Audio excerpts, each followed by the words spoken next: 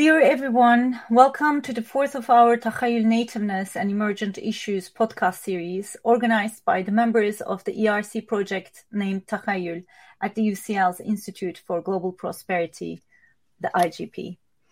I am Sertaç Sehikoğlu, primary investigator of this 5-year project.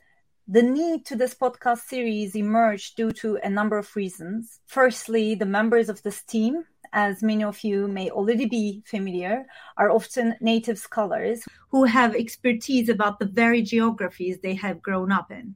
The project is carried in 11 different countries in Eastern Europe, the Middle East, and South Asia, often referred to as the Global South. That being said, those very contexts are more vulnerable to global changes and crises, as we have seen in a number of events that took place in the last 6 months, including the flood catastrophe in Pakistan, a result of the global warming. Thus, the members of this team have suggested to create a platform where we can address the emergent issues as they happen with other scholars, intellectuals, and activists. The fourth of our podcast series is put together in the aftermath of the earthquake that created a catastrophic damage in Turkey and in Syria. Marked as the most significant earthquake of the century, the long-lasting effects of these multiple earthquakes is yet to be known. As a project team, we wanted to have a conversation about global precarities and catastrophe with this podcast. And for this, I have the privilege of hosting 3 amazing friends and colleagues who are quite significant with the way they're able to pour their hearts and minds into what they do, what they author, and how they think, in the way the terms intellectual, scholar, and or activists do not feel enough. Dr. Aslı Zengin is an assistant professor in the Department of Women's, Gender and Sexuality Studies at Rutgers University, New Brunswick. Her research lies at the intersection of ethnography, of queer and trans lives and deaths, medico-legal regimes of sex and gender and sexuality, critical studies of violence and sovereignty, as well as transnational aspects of LGBTQ movements in the Middle East, with a special focus on Turkey. She's also a queer feminist and has been involved in the feminist solidarity group for disaster in Turkey since the February 6th, the earthquake. Dr. Omar Al-Ghazi is an associate professor in the Department of Media and Communications at LSE. He works on the geopolitics of global communications, particularly in relation to news, media, and popular culture. He is interested in political contestation of narratives around digital technologies, as well as of representations of time and memory, with a focus on the Middle East and North Africa. Dr. Sumin Kalya is a political anthropologist and part of our Takhayyül project research team at the UCL's Institute for Global Prosperity. She studies political Islam and civil society while placing them in the broader framework of political culture. Her research deploys ethnographic tools to explore cultural and social processes which shape political activism in South Asia. Dr. Kalya's project at Takhayyül examines the role of imagination in generating expectations and actions for the future. So without further ado, I'd like to turn to Dr. Aslı Zengin. Dr. Zengin, I'd like to start with you, as I believe you have been in the region that was hit by the earthquake as part of a feminist solidarity group. Thank you, Sertaç, Zishan, and Hazal for organizing this very important roundtable. Today, I'm not going to speak as an academic, but as a queer activist who has been involved in feminist relief efforts for the earthquake in Turkey. I will try to explain why feminism significantly matters as a response to disasters, because disasters reveal and intensify already existing relations of power and forms of discrimination and exclusion. Gender and sexual discrimination is one of them. The recent disaster in Turkey, Kurdistan, and Syria has once again shown that women, queer, and trans people are among those who shoulder the harshest costs of the earthquake. I will briefly lay out the gendered, sexual, and racialized fault lines that have deepened the impact of this catastrophe. And then I will summarize our relief efforts as the Feminist Solidarity Group for Disaster in Istanbul. Since day one, we have been working together with 2 major Kurdish women's organizations in Diyarbakir, the Rosa Women's Association, and the Free Women's Movement, TGA, who have shown strong presence especially in the absence of the state in the earthquake zone and in the face of women's dismissal for their particular situation and needs. Through our conversation today, I would also like to call on an international feminist solidarity and support. I went to Adıyaman for a week with a group of feminists. In Adıyaman, thousands had deserted their city. Standing buildings were abandoned. There were no lights in the city. Many of the poorest had to remain in the city center. This impoverished population was also strongly divided by racialized lines. For example, Roma communities and Syrian refugees were at the bottom of this hierarchy and had limited access to camps and relief centers. People whose buildings were slightly or moderately damaged had pitched tents in the area next to their apartments, surveilling potential thieves and protecting their household furniture, goods, and other valuable items. These were the only valuables some people had managed to save after long years of work. The situation was even harsher in certain villages where survivors migrated from hard-hit city centers and took shelter in their extended family members' damaged houses or tents in the gardens. Some villagers had to sleep in barns with their animals. Among the villages we visited, some tents or houses hosted 4 to 5 families from Adıyaman city center. In these households, women and girls were responsible for domestic chores and sustenance of life itself. This gendered division of labor was largely invisible. Our friends who worked in the rubbles during the first week after the earthquake stressed that it was heartbreaking to find women in children's room next to their beds, while men were found nearby the exit door. Many women's initial response was to first rescue their children rather than themselves. Another issue that risked women's lives was the gendered dress code. Because the earthquake caught everyone in their sleep, some women with nightgowns refrained from stepping outside before wearing their headscarves and changing their clothes. So women died or risked their lives because of religious and moral expectations about their bodily displays in public. And men did not necessarily have to deal with similar expectations at the moment of the earthquake. So they could not change their clothes and underwear, like women in general. They could not change their clothes or underwear since the moment of the earthquake. Lack of water, soap, and detergent made it impossible for them to maintain their hygiene. Some of them had started developing health problems. In the first weeks, it was hard to find a private space to change their clothes, especially. And in one of the villages, a young woman mentioned that all village women had their menstruation at the same time the day after the earthquake. They could not find any menstrual pads. When initial relief materials arrived, they could find diapers for babies and toddlers, but no pads for themselves. So they used baby diapers during their menstruation. They had difficulty also talking about and asking for their needs with men. So in response to these emergency circumstances, we organized the Purple Track campaign for 2 cities, Adıyaman and Antakya. The idea of Purple Track was first raised by Kurdish women who were working in the earthquake zone. They themselves were impacted by the earthquake in Diyarbakir. At the same time, they were the first ones to show up for emergency relief efforts, canvassing with women in neighboring towns impacted by the earthquake to understand their specific needs.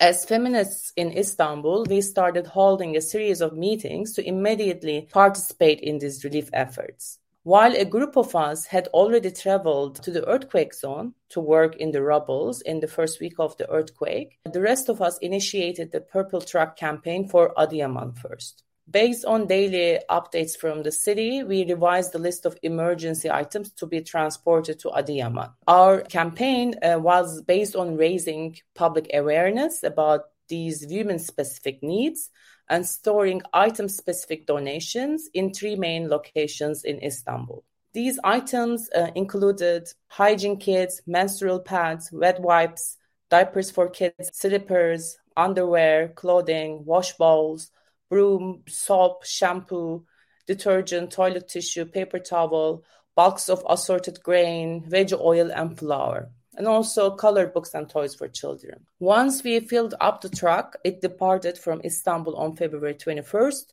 On the same night, a group of us also took a flight to Adıyaman to distribute women the items according to a designated list of neighborhoods and villages. Friends who remained in Istanbul started the organization of the second Purple Truck campaign, this time for Antakya Samandağ.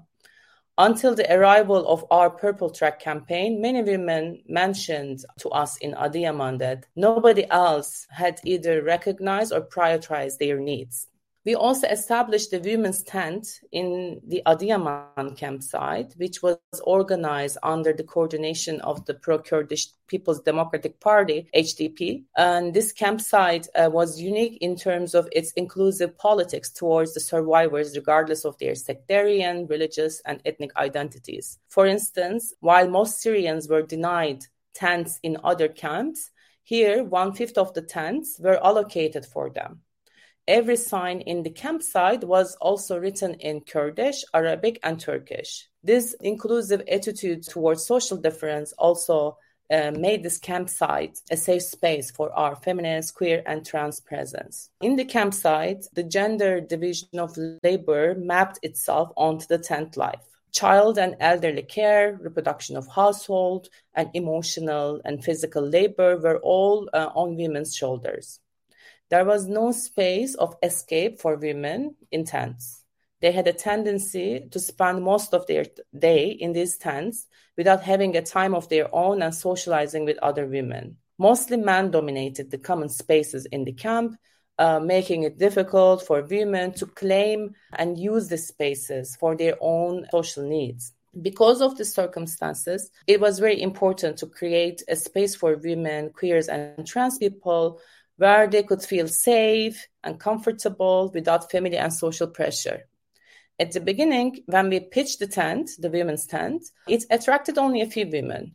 Then we started visiting the tents in the camp and informing women about the tent. As days went by, many women became more aware of the space and told their friends, neighbors, and other women from their extended families. They started to visit our tent regularly to claim some leisure time for themselves and talk with us and each other. Our efforts in the women's tent usually orient around creating a momentary cycle of joy and pleasure, a material and sensual moment of normalcy that used to exist prior to the earthquake. These are small moments of escape from the harsh reality and the responsibilities women have to shoulder, but they still matter.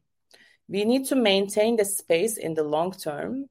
And many women were highly enthusiastic in the immediate aftermath of the earthquake, and they showed their great willingness to donate, spend time in Adıyaman, or participate in other relief activities. These numbers, however, have started decreasing compared to the first weeks of the disaster. So it's important to also receive international feminist support now. You can contact us via afetiçimfeministler@gmail.com. I think it's going to be posted on the website when this video recording is also posted. You can learn more about the specific forms of support you could provide if you contact this email address. And then you can also follow us on our social media account @afetiçimfeminist. And I guess I'm going to stop here and maybe we can continue to discuss more during the Q&A. Thank you. Thank you. Thank you very much, Dr. Zengin. I just want to kind of remind everyone also that the detailed information is going to be available on the podcast and the channel UCL Minds, under which Takhayyül Nativeness series. Thank you very much. And without further ado, Omar Alghazi, Dr. Alghazi. Thank you. Thank you for the organizers and, for giving us the opportunity to discuss this painful and important topic and discussion. And I will perhaps start with noting the importance of a feminist approach and kind of echoing what Asa was saying, not because I'm I've been on the ground or kind of following the immediate aftermath, but as an academic who is interested in Syria and the region more broadly, I note the problem of how the region is continuously talked about in relation to geopolitics and military kind of changes and advances that really erases the struggles of people. The scale of the disaster really shows, how the geopoliticization of everything to do with Syria in particular really works against people. And part of this is the problem of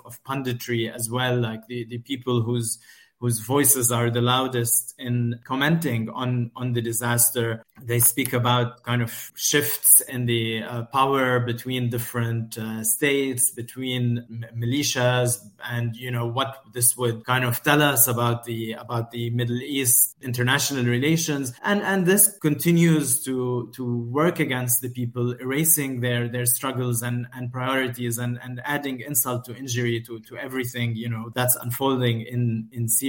And while I find it actually quite difficult to talk about it, because I think the scale of the disaster, particularly when it comes to Syria, is really difficult to put in words. Just the very idea that there are some people who have been stuck under the rubble multiple times before, due to bombings, and currently due to an earthquake in northwest Syria. When you read the stories of people and individuals, and how the pain and the trauma that they carry, I think it becomes really difficult to actually understand or even put in words the pain that entails in loss of loved ones, and what bodies of survivors continue to carry, from injury to physical injuries to psychological injuries. But certainly when it comes to the natural disaster, there is, of course, the earthquake is a natural phenomenon, but the layers of how it the kind of injustices, the layers of injustice that unfold are very much political. Even the very idea of the structural integrity of buildings. Of course, there's been just a lot of coverage about Turkey in relation to urban planning and permits and corruption and so forth. In Syria, in addition to that layer, there's also the structural vulnerability of buildings in areas that have been bombed for years during the war by the regime, by the Russian military as well, and being kind of scenes of conflict and warfare more broadly. So there is that layer that made so many buildings in the poorest areas. Let's say when we talk about cities, like a city like Aleppo, in the working class areas of Aleppo, but also in villages and towns across the northwest of Syria. And there is kind of the additional layers of thinking about the impact of sanctions, for example. Again, an aspect that usually is only there's only interest in it in relation to kind of the use of sanctions as a political and geopolitical tool. But we know that sanctions never work in the way that they're intended, and they're cruel measures when it comes to how they impact people. In kind of the punditry around the sanctions, the technicalities of how it unfolded during the aftermath of the earthquake dominated, but I think to think about it more broadly is also important, and there are examples how it made the lives of Syrians much more difficult, including the ability of Syrians to transfer money to their Syrians abroad, the Syrian diaspora, to transfer money to their families within the geography of Syria, but also the ability of NGOs to work within. And of course, the earthquake only made issues of poverty, of of health, of public health, of safety. All these aspects of the biopolitics of life, basically, about, the ability to survive and carry on, have been made so much worse. So there is, we haven't even talked about, let's say, military strikes that happen in the aftermath of the earthquake. Israel bombed Damascus on February 19, days after the earthquake happened in the country, and bombed Aleppo on March 7. And there were civilian casualties. In Damascus, 15 people died, and many more people lost their homes.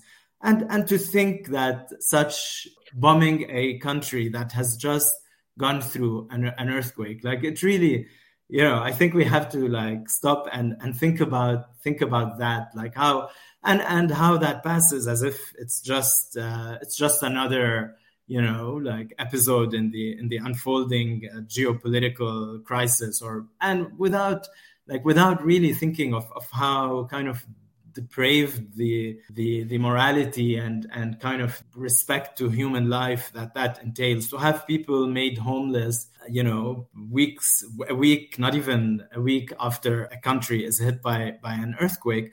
And that also includes the Syrian regime. Like, the northwest Syria was in fact actually bombed by the Syrian military in the aftermath of the earthquake, and there was fighting between militias and the army there. So there is this added layer that makes it even more kind of difficult to really think of the scale of what people there must be going through. The politics of aid distribution, that was very much, again, like a geopolitical football. The Syrian regime saw the earthquake as a chance to get legitimacy on the international stage and seek normalization of ties with different governments, and we're already seeing a lot of movement in that regard, with particularly within Arab countries, kind of recognizing the Syrian regime and reinitiating kind of diplomatic recognition after years of boycott. But even how NGOs are subject to various kinds of campaigns within Syria, to discredit non-regime affiliated organizations, start rumors around them that they're actually stealing money from the West and not doing anything to help people. So instead of even allowing, any sort of aid and improvement of the lives of people, or allowing organizations to operate, these organizations find themselves having to kind of face campaigns online against them, rumors against them. Already we see a lot of politics around reconstruction and urban planning in areas that are dealt with by the state as conflict zones, and areas, that there is an interest in a kind of rearrangement of urban life. So already that has been kind of part of the contention and struggle that's happening, especially when foreign governments like Iran, for example, are involved in the kind of in giving money to urban reconstruction initiatives. And even within the Syrian regime, there are reports of kind of competition between different figures to appear to be giving aid. And that is kind of talking about the situation in Syria. If we talk about Syrians in Turkey, already I think Asla mentioned kind of the discrimination against Syrians. And actually, given all what I just said about how dire things are in Syria, there are many Syrians in Turkey who went back to Syria because they after they became homeless, they just found it really difficult to stay in Turkey, to navigate kind of their safety, to get aid within Turkey. And I know from acquaintances and friends that it was very difficult for Syrians to actually stay in many camps in the affected areas, or even move to other safe areas within Turkey. So the kind of the racism was somehow like exacerbated and justified with what happened.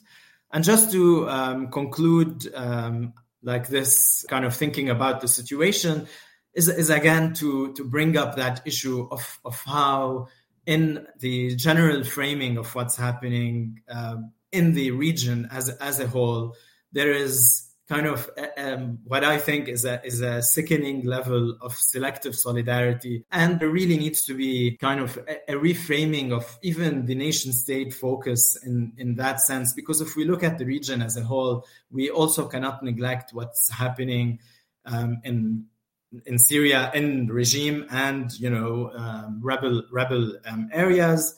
So there is a commonality in kind of the experiences of the kind of all these layers of tragedy that I've been talking about, but also in Lebanon, for example, with the economic collapse, and in Palestine. We cannot forget also the struggle that Palestinians continue to embark on with kind of the unprecedented, or not, we say unprecedented, but it's really the escalating kind of attacks that they are facing across Palestine, and particularly in the West Bank.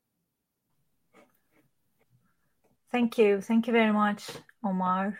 Actually, before we move on to Sumrin, who's going to tell us a little bit about this huge earthquake that took place in 2005, I think the scale was 8.1, and what was done and what could have been done since then in Pakistan. I want to say that there are a number of elements that I kind of, as a chair, I'm feeling this urge of talking about. So I'm going to hold my horses, move on with Sumrin, and then we will start the Q&A.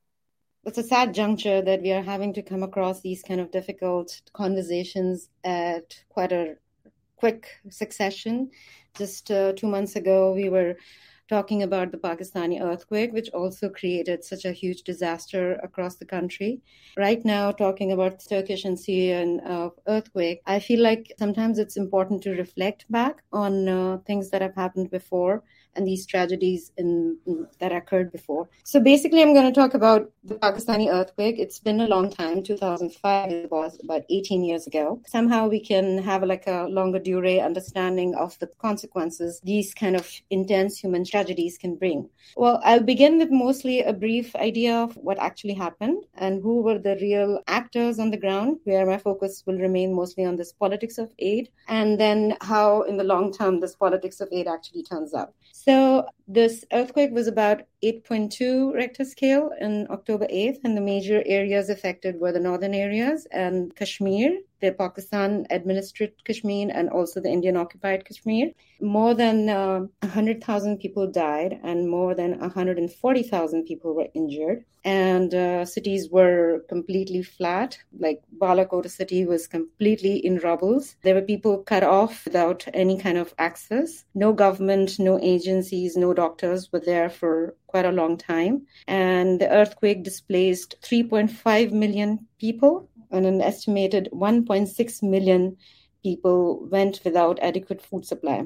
And there were long-term also effects of the earthquake, which I'm going to talk about a little bit later. But the Pakistanis actually came in a lot. They mobilized. The biggest amount of mobilization for support came from Pakistanis themselves. And people, just in a week's time, about 1.7 billion rupees were collected in the President's Relief Fund, and $360 million were received from abroad. But then we need to talk about the context in which this earthquake takes place. At that time, Pakistan was being under the rule of the military government of Musharraf, and the country was also one of the frontline states of the U.S. war on terror. So the military was fighting the Afghan Taliban on the other side of the border. And because of its stronghold within the country and also beyond, in the relief efforts, the military managed to be the only major actor.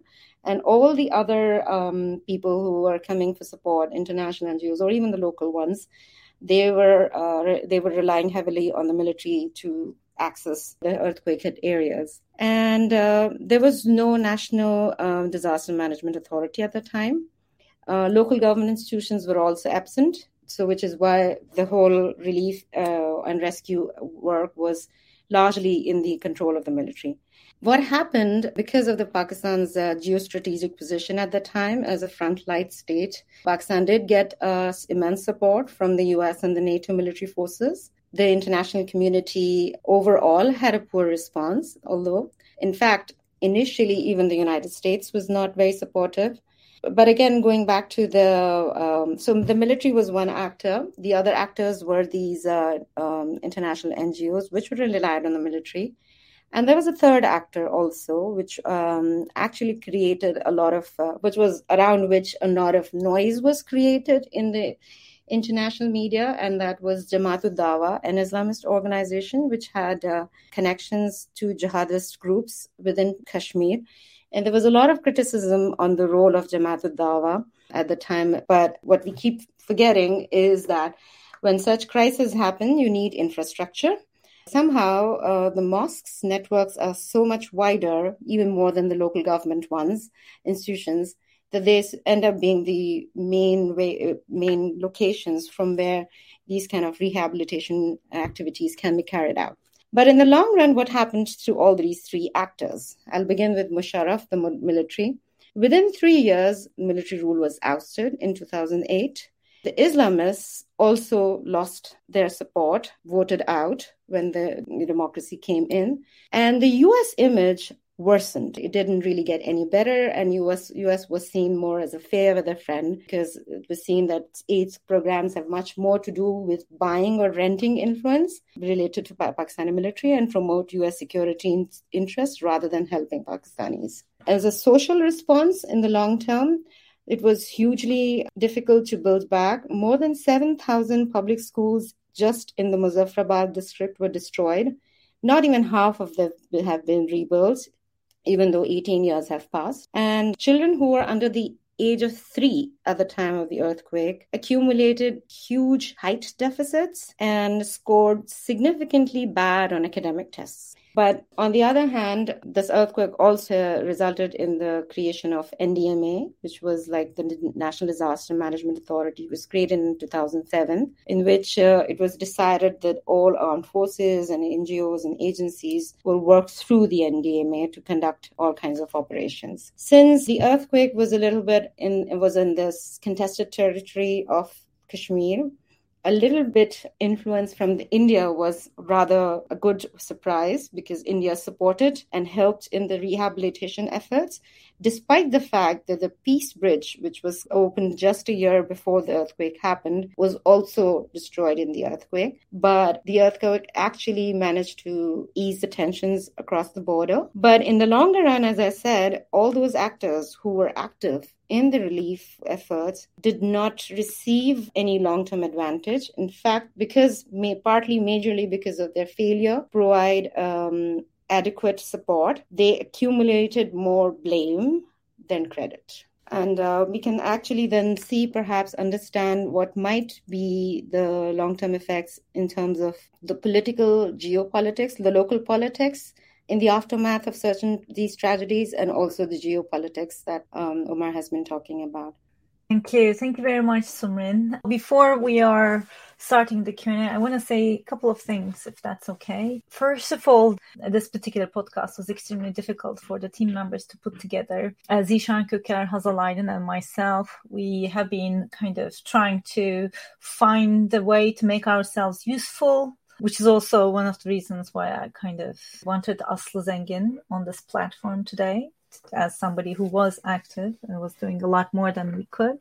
But we were torn apart between trying to make ourselves useful while following the news. And I want to kind of clarify what it means to be following the news as a Turkish person in the first couple of days, first 2 weeks.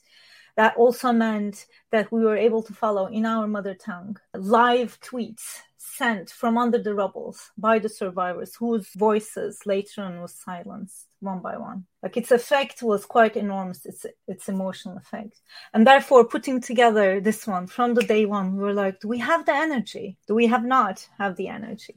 But I think it all goes back to the very title we ended up putting to the Takhayul Nativeness and Emergent Issues series, because Omar said something about voice, right? Whose voice is being heard in the aftermath of such disasters. That's one of the things. We are obviously dealing with 11 countries. We are from those countries as the Takhayul team, and things are happening in the global south on those contexts.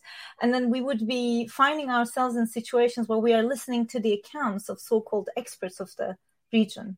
And we need to do a couple of things. One is we need to make ourselves use this as a solidarity platform and have our conversations as the natives, but also change the very genre, the very rhetoric of this expertise conversations. Like too professional. We can't be too professional in times like this. And we shouldn't expect extreme professionality, which only comes from position of privilege. I wanted to kind of state these as the chair of today's conversation and turn to Hazal's question. Hazal asks in the chat box, how should we discuss the Turkish state's inability to solve this crisis? Is it just failed state bureaucracy / corruption? Or are we seeing a form of necropolitics, a selective let's live and let die? I think this is directed to Dr. Zengin. The state is definitely necropolitics, and I don't think the state is failing. I think the state is using its all kind of technical structure to accumulate the resources in one hand and preventing people from just distributing solidarity and support resources. Like, for example, what we have witnessed in this particular crisis was this ultra centralization of the state that ends up in one person's decision. So many people died under the rubble because all those rescue teams were waiting for a signed paper, a signed authority from Erdogan, going back to all the way to Erdogan. So this kind of, centralization blocks so many people from accessing people and rescuing them from under the rubble. For example, there were miners who were very well trained. They are the most equipped group of people who could go into the rubble and save people. They have all the technical information, but they were just kept at airports for hours and days rather than being sent to these particular destinations of the earthquake. Or the army was not put into force to actually also facilitate these kinds of relief efforts, rescue efforts, because of just this one man is making all these decisions. So in that sense, I don't think it's a failed state. It's a very strong state, but it's just operating in a way that we don't like it to operate. This doesn't allow any space for civil society organizations or any kind of opponent parties to create their own kind of, solidarity networks, which we all did in one way or other, but under the pressure of the government, because the government was also appropriating so much relief materials while we were trying to transfer them from one place to the other. Or there was so much corruption, and the corruption becomes another kind of economy that the state facilitates in these moments of crisis. So this is one answer, but the other one is the necropolitical part. It's a very long answer. I have so much to tell about this, even just with the single example of this person who couldn't produce a death document for her parents under the rubble, but the late signals from their parents' phone was detected under these rubbles. But then when the machines came in and excavated the rubbles, they couldn't find anyone. So there was no one to be found under the rubble, so they couldn't be listed as dead. But the child knows that her parents are dead. So you get to see all these killing examples of necropolitics unfolding as a state structure through its bureaucracies. People had to die because of the prevention of other civil society organizations. So the state actually let people die under the rubble. I think it's a very strong state with a very strong political agenda and a structure, I would say. But I don't want to take up so much time because it's a very long conversation. There are so many examples, but I want to also hear from my friends as well. Thank you, Dr. Zengin. Dr. Al-Ghazi, do you want to add anything to this from your observations and expertise from Syria? No, I think what Asa said covers it. Thanks. Then, if I may, I actually do have a question to everyone, but beginning with you, I guess. And that is, so when you were speaking, I was thinking about, like, I think you used the phrase, how did this just pass, as just another episode? And this was something I've been kind of feeling and observing quite a lot. Not only, how Israel was attacking the region just days after the earthquake, but also how the news about this entire earthquake, that was obviously quite a kind of catastrophic one, just as one of the many miseries of the Middle East, as if somehow Middle Eastern people are ontologically equipped to experience and live violence, let alone catastrophe. And I know your work, actually, your entire scholarship deals with whose narratives are heard, how the narratives are changed. But I was kind of thinking quite a bit since the earthquake, and as a scholar who's living in the UK, about the kind of concept of voice quite a lot, right? And this is the angle I was thinking that, you might want to add a couple of notes to, because having a voice is not whether you are making yourself heard, whether that voice gets into somebody else's ears, but also whether you have power over your own narrative, whether you are just a bystander, or when you are telling your narrative, it's used as something else, or it's silenced, or it's negligible. And then it's it was also connected back to something you said even earlier in your talk, adding another injury, like just to this. I just wanted to kind of point this out, whether you want to, well, all of you actually want to add anything about how we think about certain parts of the world. And we all know that there are precarities attached to, a range of parts of the global south. But we also know that those precarities exist because of the global power dynamic. I think in terms of voice, I think the language that comes more naturally to us in this political moment are kind of like a neoliberal take on voice, as kind of like almost like a search for an authentic voice, or like there's that part. There is even like when, in your reference to kind of the multiple tragedies that people face, and like think about, let's say the idea of resilience, which now like scholars from the Middle East are kind of completely rejecting, because it somehow exceptionalizes the struggles of people there, as if they have resilience in their genes, while it is more about like actually surviving and kind of navigating multiple risks and precarities, and navigating a really difficult life, basically, and kind of holding on to moments of joy and happiness. Like I'm reminded of the poem by a colleague, Rafif, who says, like, we teach people how to live in relation to Palestinians, which is kind of like there's an insistence to live in that sense, but we also like cannot escape thinking about structures of power, as you mentioned. So while kind of recognizing, I think, the ability of people to navigate these multiple layers of tragedies, there's also like structural ways that basically determine how they talk about it as well. And I think if you listen to what Syrians say, like the pain is just so much that oftentimes like people are unable to actually articulate what they're feeling. Like for me, being in the West, being in the academy, I think like one way to kind of think about voice is not to overuse words like trauma, like this also kind of like words from psychology that have become so commonplace in everyday language in the academy, that I think like the overuse of certain words also disempower people, because, you're taking away the language that is meant for actually traumatize people. But by overusing terms, we also kind of disarm the force behind words. So it is to think about, our positions and think about voice in relation to power structures, I would say. Thank you. So Gregory Jackson is asking, how will the earthquake shape the politics of the upcoming election? Will Erdogan get quote-unquote credit for leading in a crisis while suppressing other actors, or will he get the blame? Again, between quotes.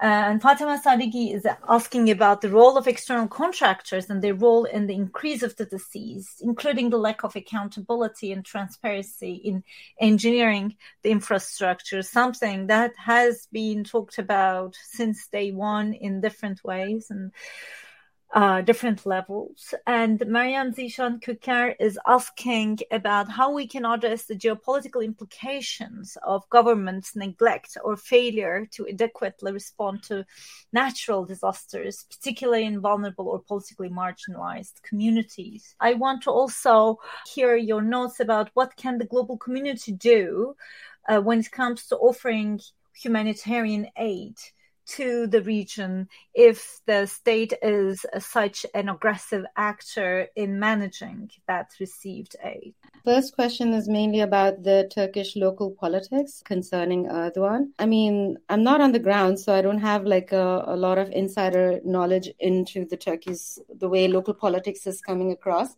But from what I hear, I do see that the government is getting a lot of blame. If I'm wrong, please feel free to correct me, Sertaç, or those who are engaged in the local grounds and know more than I do. And perhaps this is not a good sign for him. But again, and as I said, from what I gathered in the long run impact of Pakistani politics, how it changed, all the actors that were engaged at the time were failing to provide support. And therefore, they did amass a lot of blame and were eventually somehow voted out or pushed out. Thank you.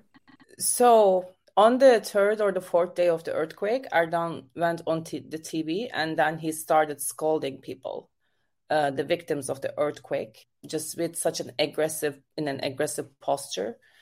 And so that was the first official state government speech and directed at the victims while they were still under the rubble trying to be saved, and there were still living people screaming from under the rubble. That was cruel, harsh, and violent.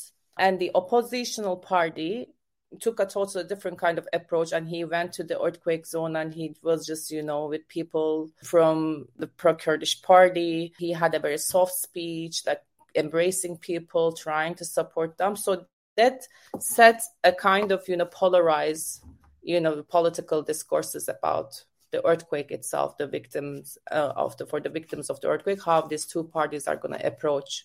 And so that speech itself made Erdogan even more, undesired among many, because he is blamed for causing this disaster, because his whole economic agenda, neoliberal economic agenda, has been based on construction business. So he made all these leases with contractors, with the architects, with the large companies, not necessarily follow the measures that were introduced legally after the 1999 earthquake. So when all these buildings collapsed, so much, corruption also emerged on the surface. People just, collected material from the buildings and then saw that actually they were not built according to the earthquake prevention measures. And all this corrupt economy, just after its emergence in the face of this devastation, Erdogan was the person who signed all these agreements. So in a way, now he totally lost of support. And Adıyaman, for instance, I can speak more intimately about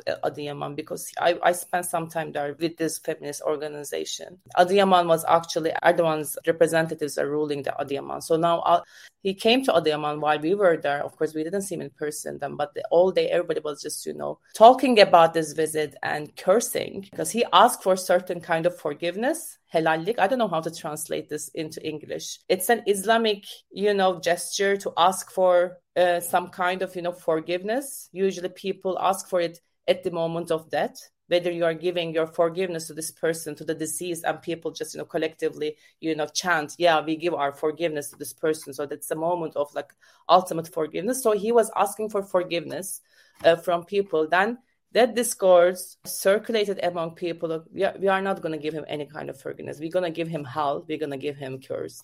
It totally unleashed this, frustration, disappointment, anger, rage directed against the government itself. So all these feelings are now shaping up the political space in Turkey. So it's not an easy answer, this or that, black and white kind of, answer I have for your question.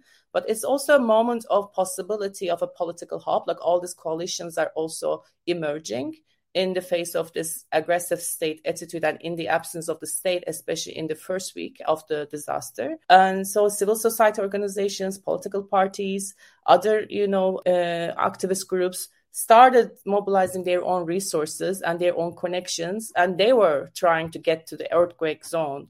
And they become more interaction with each other. So it is a devastation, yet at the same time, it's another moment of crisis that just, gives birth to new kind of, formations of political collaboration and coalition. And so that's what I find the most interesting, even beyond elections themselves for me. That's how the streets is shaping up, how the community is shaping up in terms of this alternative political agendas and how these political agendas are speaking to each other in this very moment. I find it very hopeful that I hope that I had lost about the politics in Turkey in a while, but now the history itself is so, always surprising. So again, being in the earthquake zone, interacting with all these other organizations, seeing the kind of, empowerment people are just, creating all together was very inspiring.